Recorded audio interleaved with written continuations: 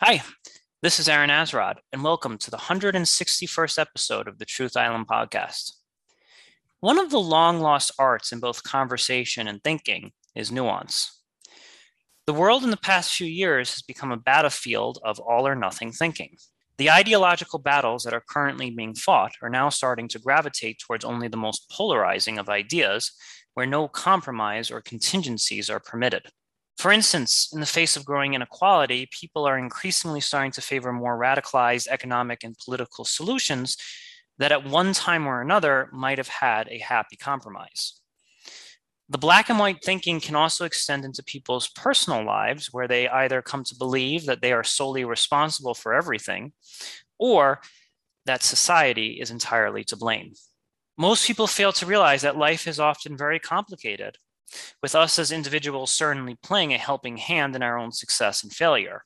But at the same time, ignoring systemic social issues can also lead one to unduly blame or take credit for the things going on in their life. There are perhaps a number of reasons as to why people remain unable to deal with a world that has large shades of gray. Some might argue that intelligence and the ability to see the similarities and differences in each unique circumstance remains imperative in being able to handcraft solutions. Others might point to the fact that many of us are guided by our egos and identities, and sometimes allow these things to cloud our judgment. Joining me for a very nuanced discussion, I am once again joined by Kenny. Kenny, I want you to tell me what you think of this quote. What may be true today need not be true tomorrow. Well, was that said yesterday? Well, yeah. You always have a witty comeback. I love it, man. For the folks listening out here, like I don't coach Kenny. I just say we're talking about this and he's already prepared. Like this man is a genius. He's able to, whatever topic I throw at him, he already has the encyclopedia downloaded in his mind. You flatter me. Thank you. Thank you for that compliment. Well, I think it's very, the statement is true. At least should I say yeah. What can be, or what is believed to be true today can definitely be, be proven, to be disproven the very next week. So yeah, things are constantly changing. Not all things. Some things just remain true periodically. It doesn't matter where you're born, what time you live, but some things do change. Yes. I think that's important because I think other creatures on this earth pretty much get that. They get that, like, oh, this wasn't like it was yesterday, therefore I should do something else. Like, I'll give you guys an example. Kenny knows that I've been dealing with a bit of a mice infestation in my apartment. And what I notice about the mice is that they never fall for the same trap twice. Like they quickly figure out, oh, there's a sticky pad, no good. Me, like I run around this. Like they're very adept at changing their strategy based on a new set of circumstances. So if I move the trap here, the mouse moves elsewhere. If I do this, it does that. And it's really like lightning quick. Like these mice can figure things out with exceptional speed and alacrity. They're just able to see that, okay, this stupid human has put this here, therefore I'm going to climb over here. We as humans, on the other hand, we just don't get it. We kind of fall into this rut of like, well, if this has worked for me in the past, therefore it must always work. We don't actually realize that circumstances and situations are constantly changing. We kind of get into these rut and patterns of like, this has always worked, and therefore it shall always work. And I feel that, maybe when you were a farmer or something and like the seasons were pretty static, that kind of thinking was okay because you're pretty much doing the same job all year round. But as we, are living in this really complicated world, I noticed that we're not adapting very quickly. I noticed that a lot of us are still hung up on, oh, we should be communist, we should be free market capitalists. And I'm like, man, these are like 19th century ideas in a 21st century world. Humans, we don't really like change. I mean, it's one of those things that makes us incredibly uncomfortable. Um, but one of the questions is, should everything be subject to change? And well, I things that don't naturally change. The weather changes, the days change, your life, you change your body, and so forth. But when it comes to certain ideas, should those be subject to change? And if everything should be if every idea, if you say yes, that every idea should be subject to change, then the question is, okay, under what criteria? What should be those elements or factors that inspire those changes? But if you say no, not everything should change, but some things, then fine, we have to figure out what those some things are. And but for humans, a lot of the time, you're right, we do stick to our ideas, and we don't really, most of us don't really challenge our own ideas. We just kind of osmotically pick things up either from our parents or our neighbors or our basically our environments are nurturing, and we cling to those things so tightly that any change or anything that threatens those ideas becomes we attack violently. It's very human. It's what we do. So I kind of hear that you're leaning on the side that it's not necessarily an intelligence thing. It's more of an identity / ego thing.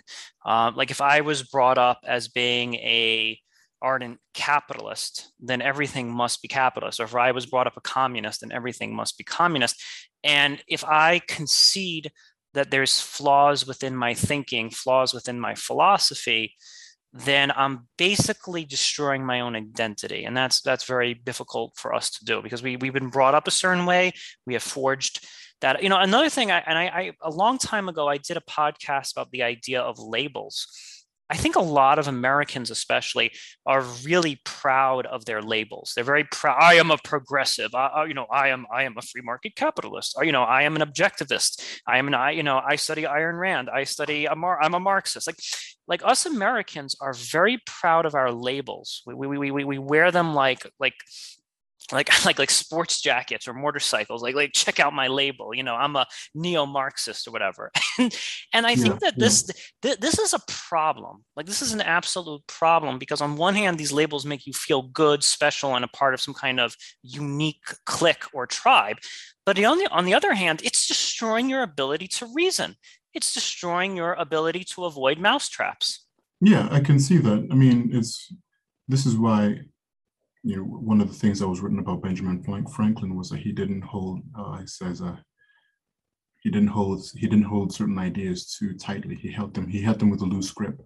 Yes, I just ordered his biography, by the way, from the library. I've gotten really interested in that. Like for some reason, I was watching like the John Adams series on HBO, and I'm like, I don't care about John Adams. I care about Ben Franklin. That guy looks like he knows what's going down. Ben Franklin was a very interesting character. He and I just finished his biography not too long ago, and I look forward to reading the next person on my list is Thomas Edison. From what I've heard about him, he just seems like a very interesting person. But back to it is we hold things very tightly, and we hold things. And here's the thing: is that it is also it's not I don't think it's just simply an intelligence issue or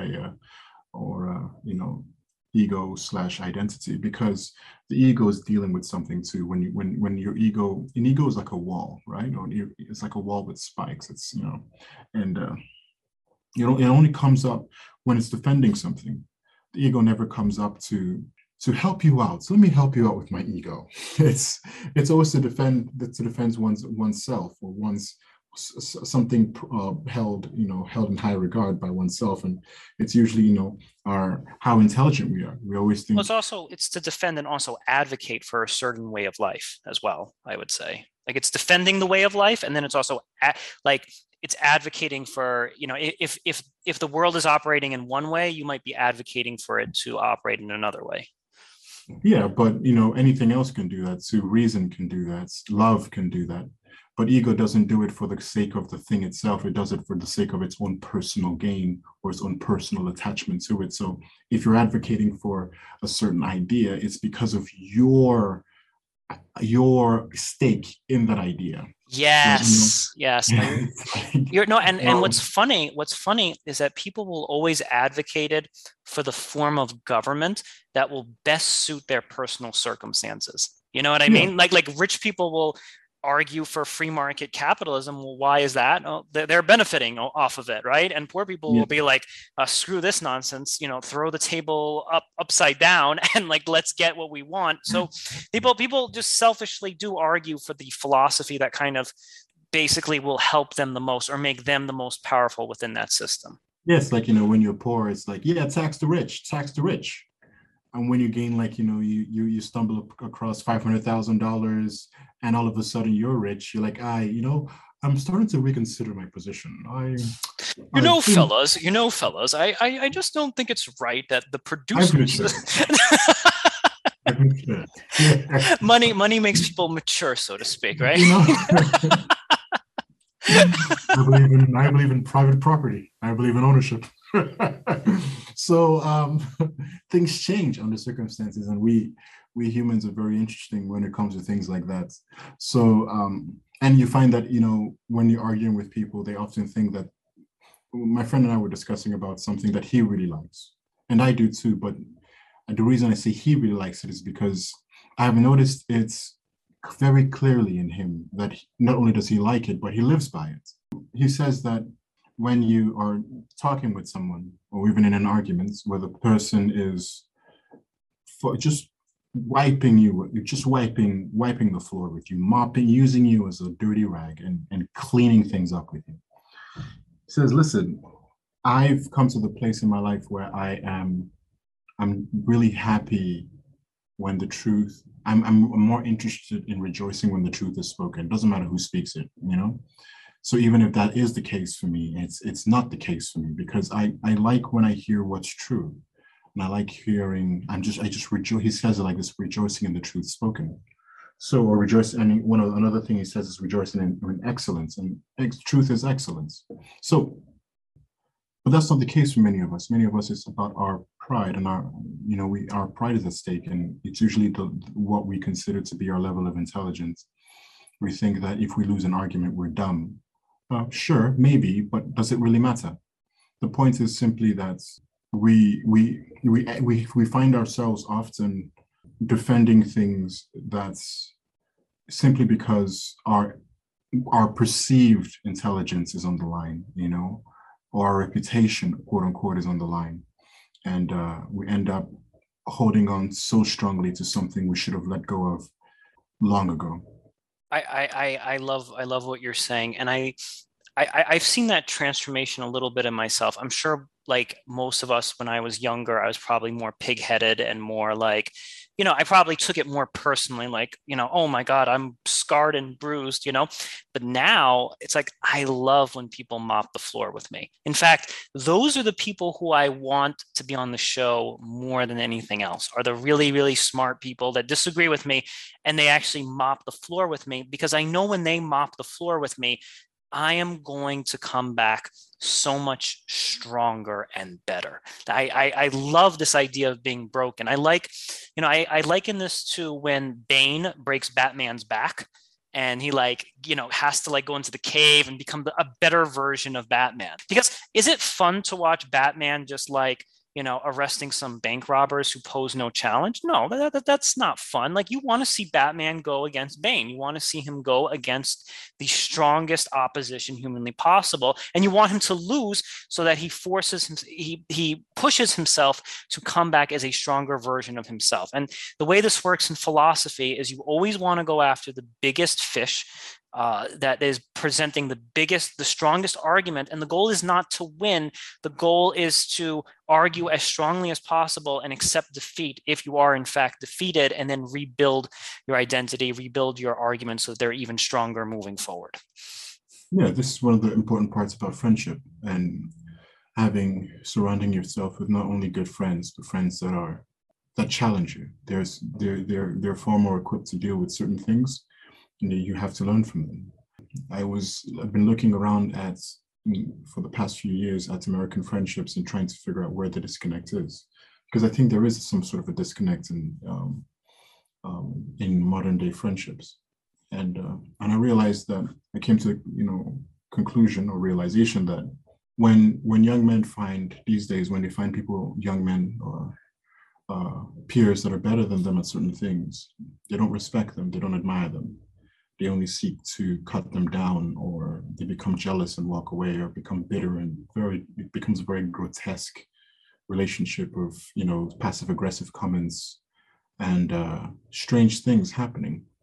So you find that when you find people who are better than you, when you find people who are greater at doing greater at something than you are, it's not a time to get yourself. It's time to get yourself out of the way and give honor to who honor is due. Because at some points, you're going to be good at something too, and they're going to want to learn from you, hopefully. So yeah, I think you're right. It is nice. It's not easy at first. Hopefully we get better at it, but it's not easy at first. But it is nice when you have people who are smarter, faster, stronger, and because of that, not only push you to work harder, push you to think better, push you to be, to grow, whether physically, mentally, emotionally, and so forth. It makes you a well-rounded human being. Our friends, especially male friendships, they make us better. So I do agree that it's very very nice to have people who are better than you in certain areas, if not many areas. Okay, I like what you're saying, and I think that you're right that we actually do have this destructive tendency to destroy greatness. I have this mental image of somebody taking the Mona Lisa and drawing like a mustache on her and just being like, well, if I can't create this Mona Lisa, then no one can enjoy this Mona Lisa. And I'm seeing a lot of that in society where people, like are speaking things that are very complicated. They have new, novel, genius level ideas. And a lot of people don't understand those ideas, or they're bitter that they themselves can't generate those types of ideas. So rather than try and understand those ideas or endorse those ideas, their default setting goes to destroy. If I can't produce this art, if I can't produce these ideas, if it's not coming from me, it must be destroyed. And I wonder if I wonder if it's always been that way, or do you think that there's something in our culture that has made that especially worse? It's like I look at some of these like correspondences between historical figures, and they seem to revere one another. They don't agree with each other, but there seems to be a level of decorum in which they write to each other and speak to each other, that they're able to kind of concede points, change ideas. Again, I'm not saying that it's a happy marriage, but there seems to be a baseline of decorum that was in place that allowed the best ideas to kind of filter through. Whereas in our modern day, it's just like destroy anything that will upset my ego in even the faintest of ways. Or do you think it's always been this way? Well, I don't think it's always been this way, no. And I can't really pinpoint where things began to change. I do know that there has been a change. Now, sometimes I think that young that people today are so, I think we're so anti. It's like how the generation after the generation of your kids, or they often reject your generation's ethics and traditions, and their kids' generations reject theirs, and it's just this interesting cycle of change. So, and I think it's kind of like that because a lot of young people today look at those kinds of behaviors and they make fun of them. They think that it's silly. It's like the Mona Lisa, right? It's like you have this beautiful work of art. Well, some might find it beautiful, but you have this beautiful work of art, and people say, the young mind says that, it's, they don't see sublimity, they don't see the beauty. In fact, they don't want to see it because to them, an insult to their sentimentality, which is that there is no hierarchy and there is no height.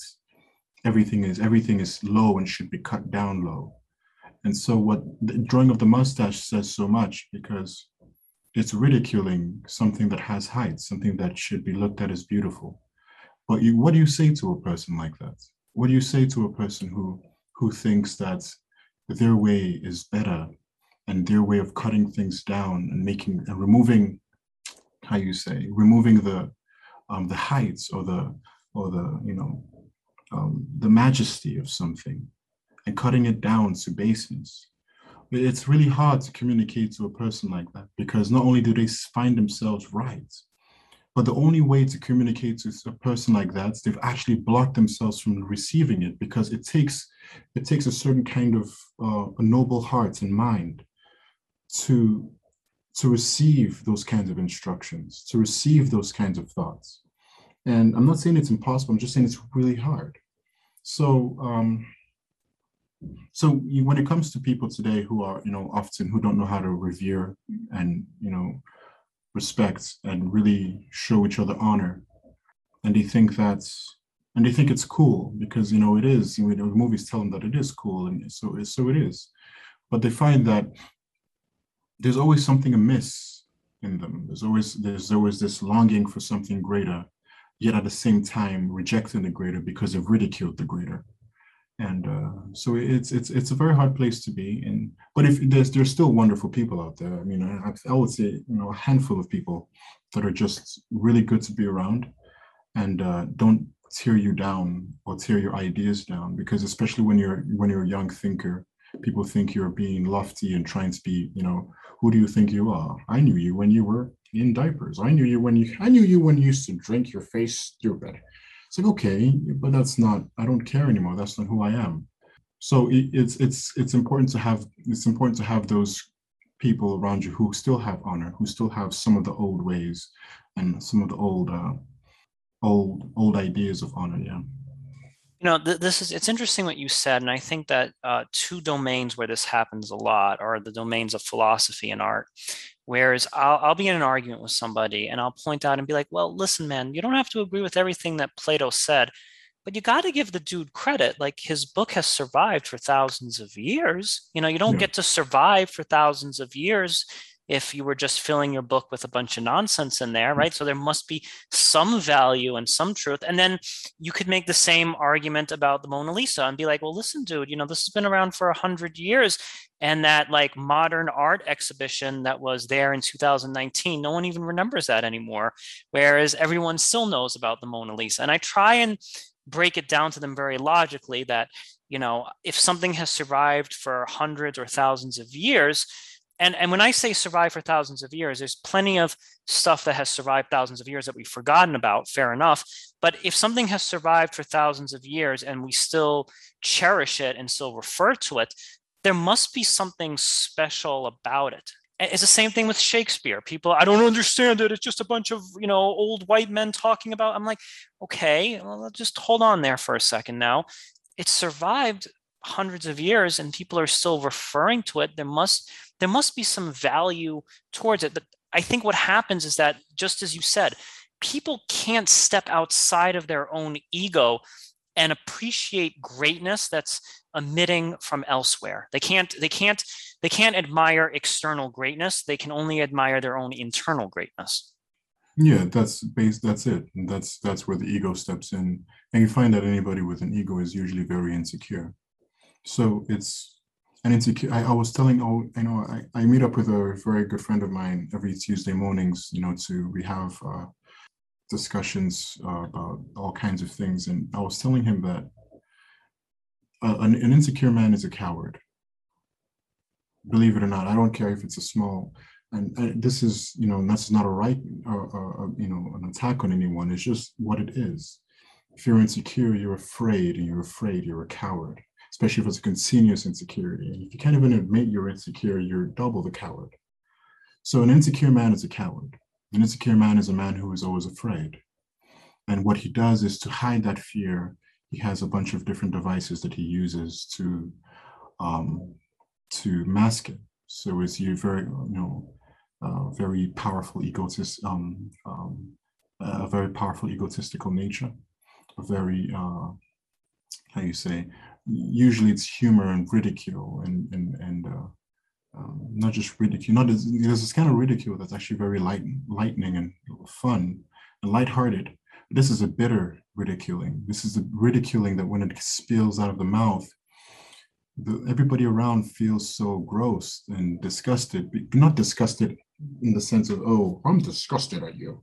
But your heart, your core, if you believe in a soul, your soul says something that the thing that just happened doesn't sit well with me. So you have these kinds of behaviors, and um, they're not good. They're very dangerous to the people. They're very dangerous to the people who are a constant recipients of that kind of air, unless of course you yourself are just well-adjusted, balanced human being, then you can deal with all kinds of people and go home and have a good night's sleep. But if you're not, it's very dangerous to you. And it's also very dangerous to the person who holds that kind of a heart. Because not only the danger is that they never see themselves because of their own because of their own ego, because of their own ego and their own fragility. They rarely ever look at themselves. They rarely ever see themselves in the correct lights. It's always everybody else's fault. So everybody else has got it wrong, and they're the only ones who got it right. But people like that often can be very self-deprecating as well. But their self-deprecation is just a bitterness turned at themselves. It's not really a self-deprecating. It's almost like a self-insulting way, and it's just a very strange cycle um, of, of vicious human behavior, you know. And so I think I find that this is the case in a lot of people's friendships, um, and it turns out that friends don't end up pushing each other forward, but holding each other back, and it gets very strange. I agree with you. I've come to realize that this is a very ugly truth, that we, in order to fulfill our own ego, it's like it's this idea of like, in an ideal society, if we wanted to feel better about ourselves, we would view a friend that we look up to and be like, how do I learn that? How do I learn to think like that? Or, wow, I really like what you did here with this art. Can you teach me that? Or could you give me some insights or some pointers? Like, that would be the ideal society, is where you would have two friends running side by side. I think of like Rocky and Apollo running along the beach together, like each trying to outdo each other, but in a friendly, competitive way. And each knows when they have flaws, and they work on the things that they need to improve upon. But now we've kind of entered this realm of friendship where it's like, well, I can clearly never beat you. So the only way that I can beat you is to tear you down and make you just as mediocre as myself. Like we're never going to be able to solve any big issues in life unless people can step outside of themselves and recognize truth that is not their own truth. That's the only way that we seem to be able to get out of this. Because if we continue down this road of like, I've got the answers and anything else outside of my personal basket of answers is wrong, well, we're going to have like 7 billion people living this way and thinking that each one of those 7 billion people is a special star, and that they themselves have the answers. But it's only the stars that can look at other stars that actually make a coherent galaxy, I guess. Yeah. So yeah, you said coherent galaxy, coherent galaxy. Well, yeah, if we're not trying to, cause each other into a bloody supernova, losing our minds, and yeah, we'll losing our apes. But it's your NASA T-shirt. Kenny's wearing a NASA T-shirt. That makes my mind go to the stars right now.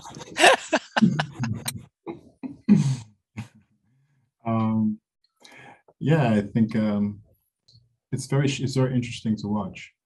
I like being an observer of these things. It's impossible, should I say? I don't know that it's possible for me to change anything, but because at the end of the day, it's only the most,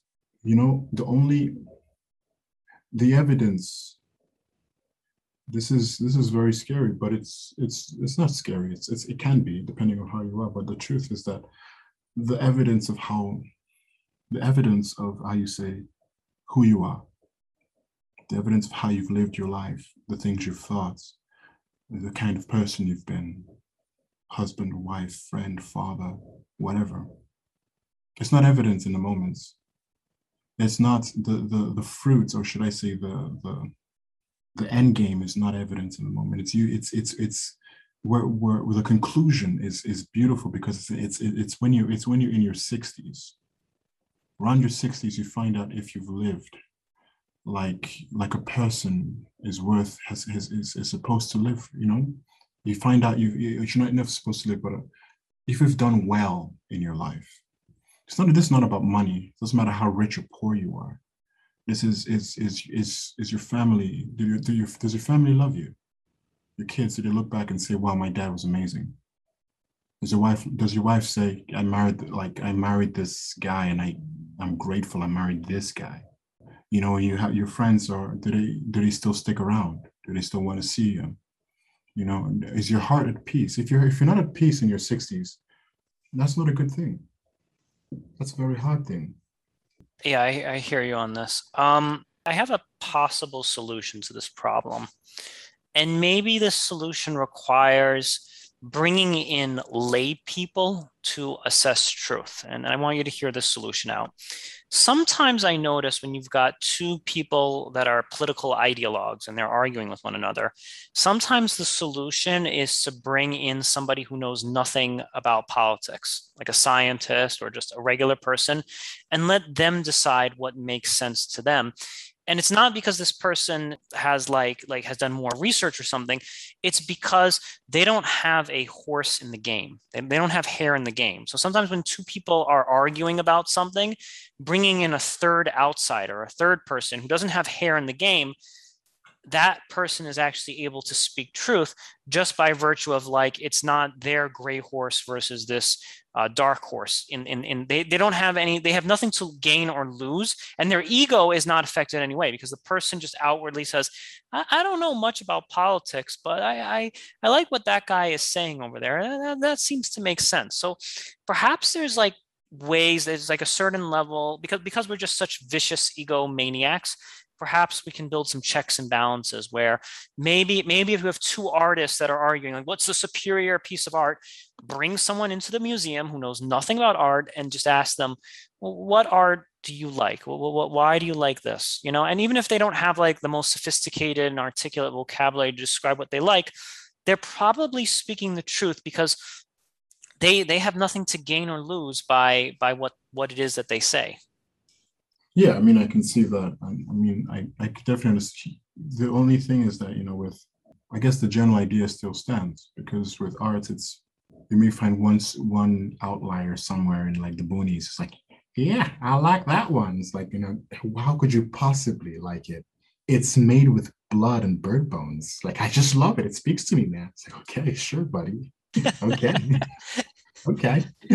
But he does. If he does like it, and then, he does. But it's true that you may find more people gravitating towards a certain kind and just a fewer towards the other. But yeah, I think you're right. Having a third, that's why, having a third friend. So it's good to have one close friend and stuff like that. But it's always pretty nice to have a third person in the mix, because they usually, they change the flavor. A third friend changes the flavor, because I think it was I forget. I had a conversation with a friend where we were talking about how he brings out a certain kind. He brings out a certain kind of Kenny in Kenny, and I bring out a certain kind of him in him. But then when you bring a third person, the dynamic changes, because now this person brings out a certain kind of Kenny, and brings out a certain kind of the other person, and so the enjoyment of the friendship is changed and increased by the addition of a third party. But that, back to what you were saying. Yeah, but it depends on that third person though, because if that third person has a proclivity for Kenny, well, now Kenny has stacked the odds in his favor. So that third person has to be as that should be the case. that third person has to be a perfect ref. Okay, the third person has to be perfect ref, because sometimes I've seen people muscled in, because sometimes what happens is that the two will gang up on the one, unfairly. Yeah, So you have that's true. That there is that. But that's why it's always good to have honest people. Honest and fun people. Honesty without fun is. I mean, you might as well just be a clergyman. It's just boring. So a little bit of fun to an honest man is always a good thing. I agree. I think a third party would definitely help.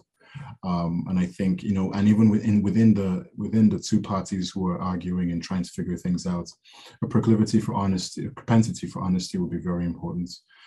And usually I found that most of the things are coming most of the time when I ask myself, the solution to a problem that I'm facing or that I see, it's usually love. It's usually love. And so one of the things is that we can really learn to be loving towards one another.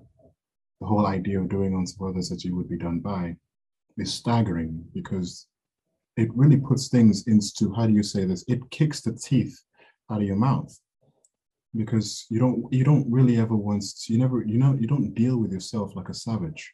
You don't attack yourself the way you attack others. You're not suspicious of them. You're not suspicious of yourself the way you're suspicious of others, And then, so I think love really does help too. That's another problem. I argue with people on Facebook quite a bit. And what I hate is that when I'm getting into an argument with somebody, they immediately assume that I'm a bad faith actor. That's the first thing, like, you probably support this as well. And I'm like, well, hold on now. Are you really arguing based on what I said? Or are you, because usually when someone expresses a point of view, people make assumptions that they must believe in all this other stuff as well. Like if you express one conservative view, the person you're arguing with assumes that everything else that you believe in is conservative, and vice versa. And that's when we immediately ascribe bad faith intentions to the person that we're arguing with. We don't actually just argue on the merits of what they're saying. We automatically assume that they also carry all of this other negative baggage with them. Yeah. Yeah, we rarely argue with the man. We argue with our image of the man. So it's not in. Well, I love that. That's good. You put that on a t-shirt. That's really good. I like it.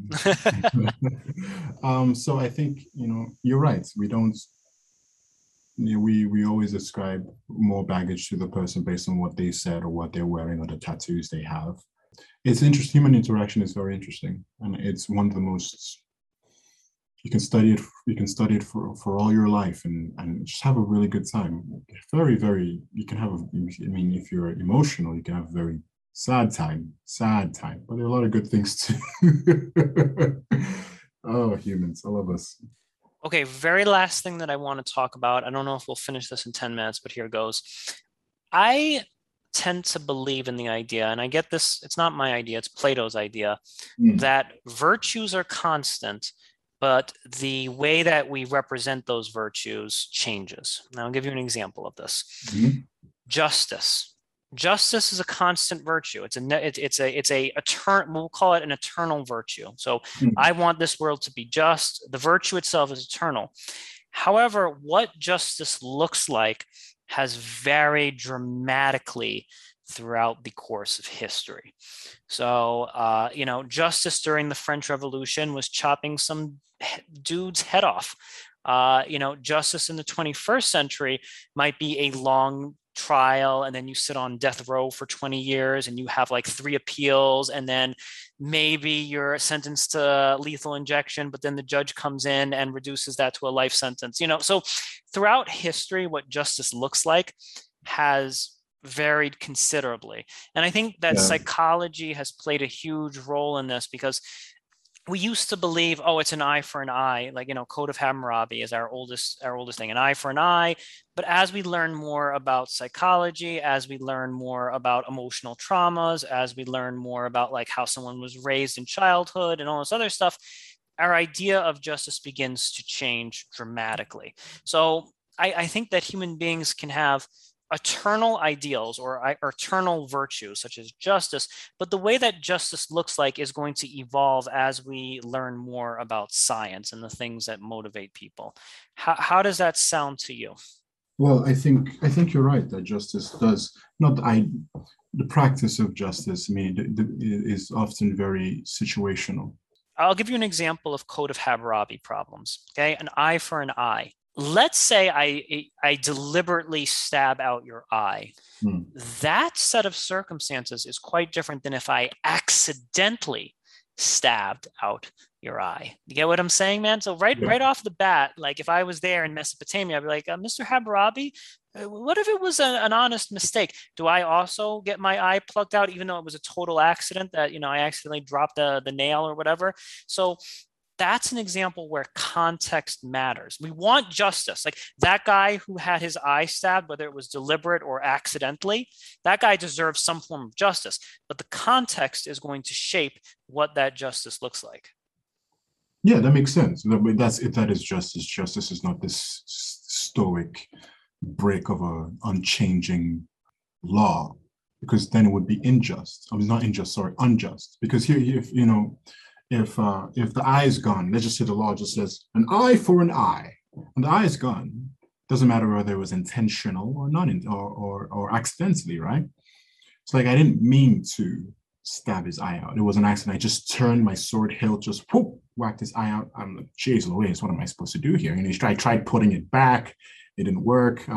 Even even tried some super glue. No, no. It would be unkind. It would be unkind.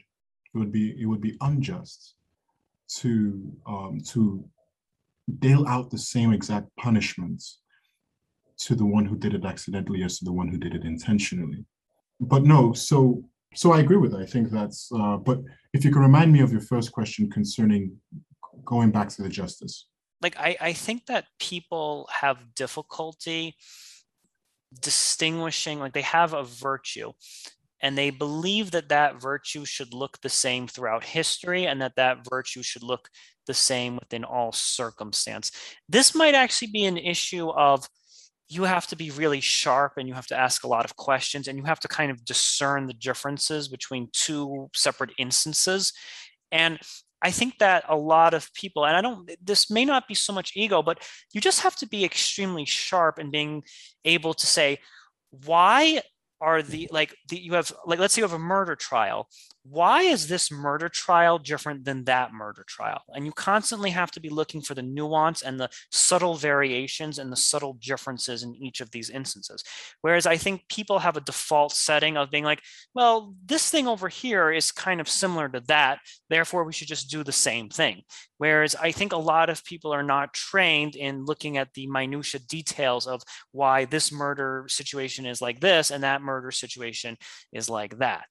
And that's where I think people misuse their virtue, because they think that justice should always look like this, when in fact every single trial, every single circumstance begets a different remedy. Yeah, I mean, I think that's true, but it's that it takes a lot of imagination and a lot of wisdom to deal with that, to see that. Some people just don't see it. That's why, I mean, a lot of people are just very, tell me what to do. Like, okay, the law says, I mean, thank goodness we have laws. The law says this, that's it. Like some of those guys make the best cops and the best judges, but in many cases, they also make the worst cops and the worst judges. We have situations like, I think there was I forget, there was a short story once that it's a short story by, man, he wrote is it the Golden Comb? I forget his name. Oh, Henry? Oh, Henry. Oh, Henry. I love that name. I love his name, by the way. Oh, Henry. Oh, Henry. Oh, Henry. Oh, Henry. I like it. Very, very strong name. Oh, Henry. So there was a situation where he writes about this bank robber who was being chased by this hound dog of a detective. And he catches up to it. He's been on his trail for a long time. The robber does what he does. He robs a bank, disappears for a couple of years, and later the detective finds a man who looks like him and starts following that man around just to see whether or not it is him. But the man's like, he's living a different life. He has he's working. He's about to marry a young lady, and so forth. And a situation occurs where he has he has the opportunity to catch him perfectly, right? So he, the bank robber, he finds that it is the bank robber. The detective finds that it is the bank robber, but he has no proof, no definitive, no concrete evidence proof that it is in fact him. And so what happens was, while they're at the bank, the man gets trapped in the vaults, and for some reason or the other, there's nobody in there around the time knows the code, the combination to the vault, right? So the detective is watching to see if this man would crack the safe, because he's the best at cracking safes. And what does he do? Well, he cracks the safe, knowing fully well the detective was watching him, and if he did crack the safe, he would be going to jail.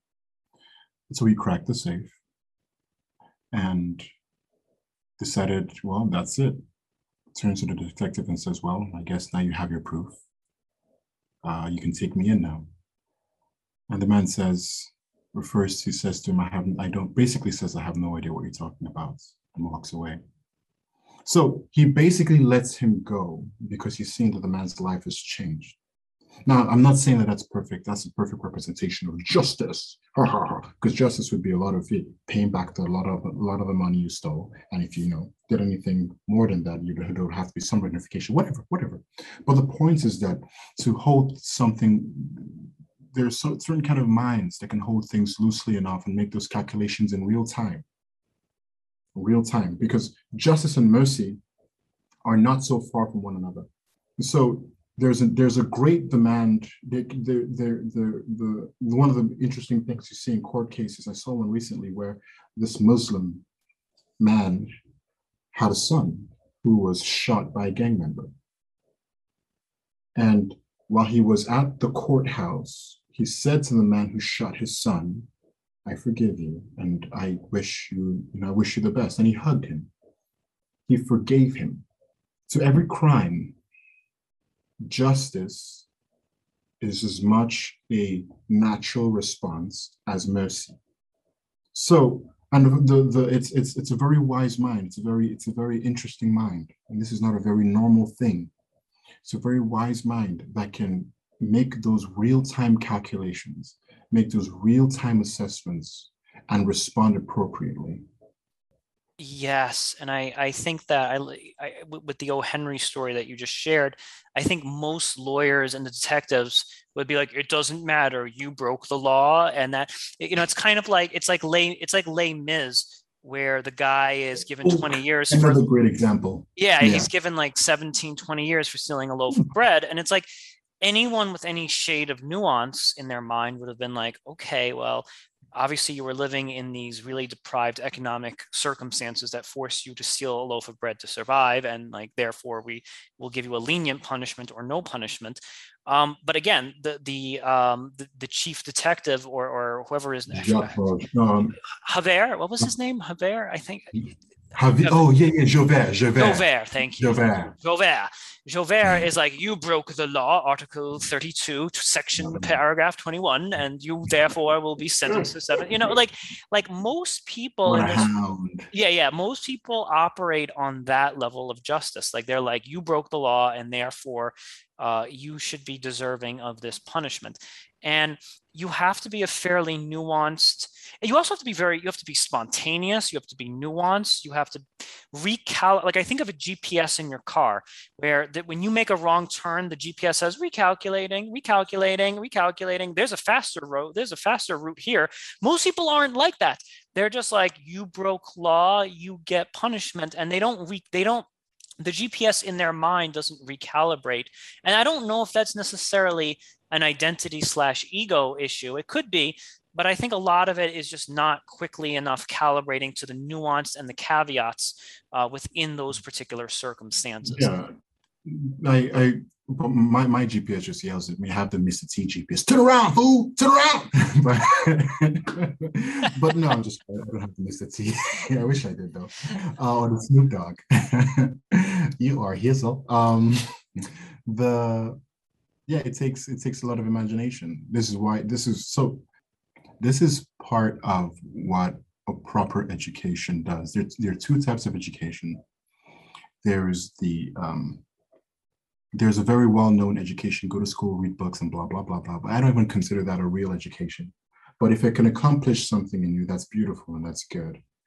The true type of education is learning about your world, and not just learning the information about your world, but learning the systematic, how you say, the foundational, the deep magic of your world, in the sense of how you say, knowing how things fit together, learning what to love and why you should love it, learning what to detest and why you should detest it. I think that's what I think Aristotle said that. But there's another type of education, and this one is tricky, and I'm not really going to go into it. I'm just going to say it. It's a backwards education. It's an education that works behind that education. I'm not even going to go into that. If anybody understands what I mean, please let it be beneficial to you. Like But if deductive you don't, reasoning? no. But it is that. It is like that. But the point is that that's what education does. Is that it really expands the horizons of the mind and of the heart. There's nothing. There's if you read Les Miserables, and you say to yourself, man, that situation there, I don't ever want to treat anyone like Javert treated those two people. I never want to do that. There's your heart, there's an education being done to your heart there. And some people would have never thought about that until they had recognized it in another character. Fiction does this to us all the time. We rarely want to be like the villains. We'll go and some these days we really want to be like the good guys. but but that's what a good education often does, or attempts to do, is to broaden the imagination to the points where one begins to understand that all that is lawful is not necessarily lawful, and that all that is unlawful is not necessarily unlawful. And you learn how to deal with this life in a beautiful way. I think you made another compelling argument for the importance of the arts, because I think that our education system rocks at creating scientists, and it rocks at creating people who master a set of facts. But how they apply those set of facts, and how they have the imagination to imagine those facts in a multitude of different circumstances, is actually something that's better done in fiction. Because I think in fiction, you're able to create very complex characters with multiple motivations and multiple circumstances. Whereas a lawyer doesn't really have that imagination. The lawyer just knows the law. I'm not going to make them into robots. They're not complete. Like, lawyers are smart people. No, They're of not they're course not not. yeah, they're not complete dummies. But I think fiction allows you to have a set of laws, and then create instances and create circumstances where those laws might be unjust given this set of circumstance or these given parameters. And that's something that a lawyer just doesn't have time to do. They don't have time to imagine, well, what if there was a young man that was living in this neighborhood, and like, they don't the lawyer is just not going through all of those hypotheticals. They're just like, well, this person broke this law and we got to do what we got to do. End of story.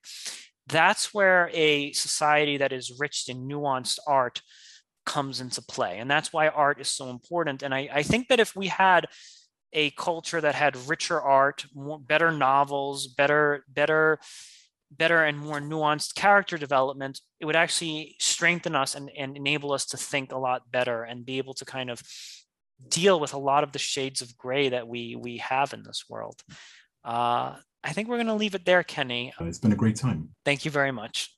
This concludes the 161st episode of the Truth Island podcast. I'm Aaron Azrod.